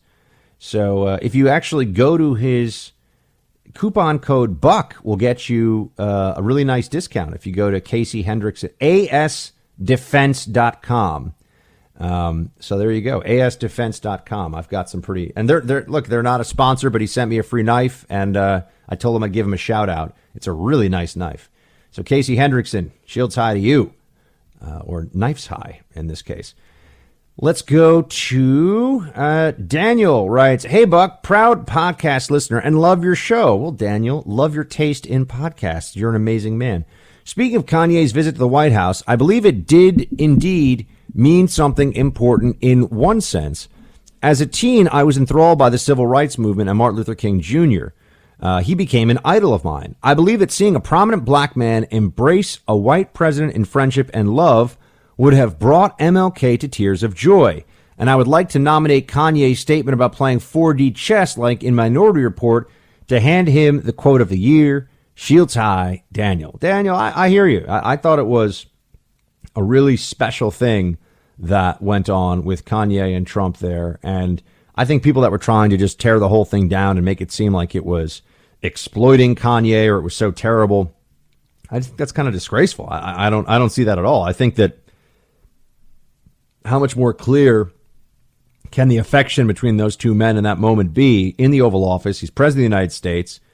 I think no matter who you are, that's a special moment. I don't care what the circumstances of your previous political positions or any of that stuff. Sean writes, "Hey, Buck, I was listening to the live stream on iHeart and was thinking about what the media was saying about Kanye West being mentally unstable, so he's not allowed to have an opinion, but Christine Blasey Ford, who is in counseling for mental health issues, has to be listened to and believed. Just trying to point out another double standard. Shields high. Love the show. Love the history deep dives. Looking forward to their return." Well, Sean, thank you. And shields high to you. And yeah, I really think that anytime the media starts to go after somebody's previous mental health treatment in order to discredit their political opinions, that is opening a really dangerous door, and I think it's incredibly underhanded. And you know, Don Lemon, I don't think we had this audio. I can't remember if he tweeted it or said it. But you know, Don Lemon at CNN wants some attention this week, and he's really going after Kanye hard. And he said something about how Kanye's mother would be rolling over in her grave over this issue. And you know, Kanye's mother passed away a few years ago. You don't bring someone's dead parent into a political discussion. You just don't do it.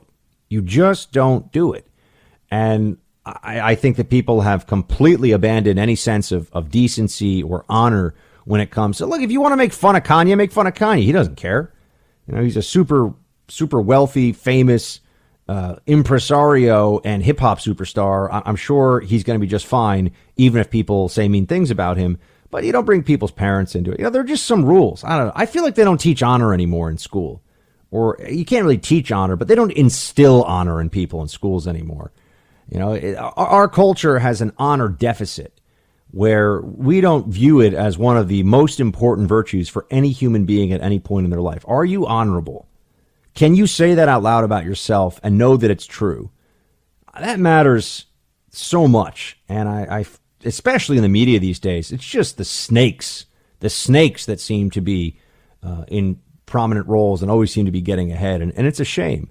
I'd much rather have the media led by people who act with, I'm not saying there aren't any. I mean, there are a number of really fantastic people I'm pretty good friends with who are big voices in the media who I think are very honorable. But I know I'm getting off on a rant.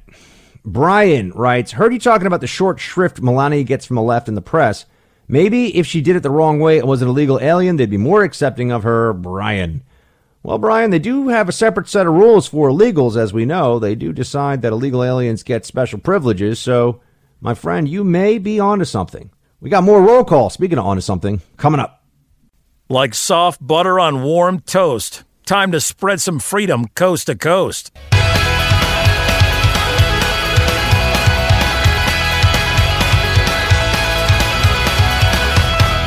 It's time for roll call. Our roll call continues because it's Friday. Freedom Hut Friends Friday. That's maybe too much alliteration, but that's kind of what we've had today with all the different guests we've had and lots of roll call. And, you know, I want to make Fridays I guess, freestyle to bring it all back the way we used to do things. We have Michael who writes in, Buck, please comment on CNN's Jake Tapper. Boo. Mob of white panelists worrying about Kanye betraying the hip-hop community. Does Bill Kristol think they are talking about Easter bunnies? I don't really get that, but I didn't see that panel. I'm sure it was a clown show because the Jake Tapper panel is generally a bunch of sanctimonious jerks. Male, female, doesn't matter. A lot of jerks on that panel. So, yeah, I haven't seen that one, but I will check it out. Hold on here. Hannah writes, top 3 Kanye songs: Jesus Walks, Lights, Diamonds Are Forever, You're Welcome. John, Mike, what do we think of that? Do we agree? Good selection. All right. John's saying all right. Mike, you got an opinion on this? Oh, he's with the ladies. Gosh, you know, he's got a show to run. He's got phone numbers to get, though, too. I know how it is. We have David who writes, here we go. Buck, just watched the speech you gave in California on Facebook Live. I can't figure out how to share it. Can't find it on YouTube. That needs to go viral. Very well done, sir. Shields high, Dave. Well, Dave, thank you so much. And let me say, any of you who want to see it, it is on Facebook. I live streamed it, and so it sits on Facebook. I might actually go and, you know what would be a smart thing to do? Since I will pin it to the top of the page. So if you go to facebook.com/Buck Sexton, you can watch this speech I gave in California. The audio is not perfect. I took this with my phone, but I think you will. I think you will enjoy the speech. I really do. I think you'll appreciate what I had to say. And given that it was the week of the Kavanaugh the fight being in full swing, there was definitely man, there was a lot to talk about. There was a lot of stuff going on. I'll see if I can get that posted up top because I think people, also for those of you who like to have speakers come to events, hey, something else that I do. I know people think of me as a radio host and a TV guy, but I can show up and give a speech, get the crowd fired up. It's how I roll. Okay, we have. Oh, I had another. Oh, there we go. Robin writes, another thought. I'm really done with the supposed woke media perpetuating the idea that men are not allowed to express strong emotion and women must be out of control in an elevator or they hate women. Well, okay, Robin. Thank you very much for writing in. Philip writes, Buck, I've been glued to your coverage of the Kavanaugh nomination. Excellent insights. Wanted to pass along 2 awesome resources you might consider for your show. Ken Starr has released his excellent book on the Clintons, Contempt. Also, Jocko Willink just released The Dichotomy of Leadership. Jocko is a force of nature. All conservatives should be aware of him. Thanks for being the smartest guy in radio, Philip. Well, Philip, thank you very much. We had Ken Starr on my show. We had Ken Starr on my show on Rising already. It was very interesting. And I would love to have Jocko on. In fact, producer Mike, can we ask Jocko if he wants to come on radio next week? Just, whenever we'll make it happen for him. Whenever Jocko wants to come on, we'll get him on. So there you go. Let's make that happen. Rick writes, Buck, so after the Kavanaugh thing wraps up, people are thinking that finally we'll have 5 reliable conservative justices. My theory is that Roberts will quietly morph into the new Kennedy. He's already shown that when it matters, with enough pressure, he'll flip. Whoever got him on there will work him over again, rather. Not trying to be a downer. BK will be great, but the big one will be when RBG gives up and retires. Exciting times. Rick, I agree with you.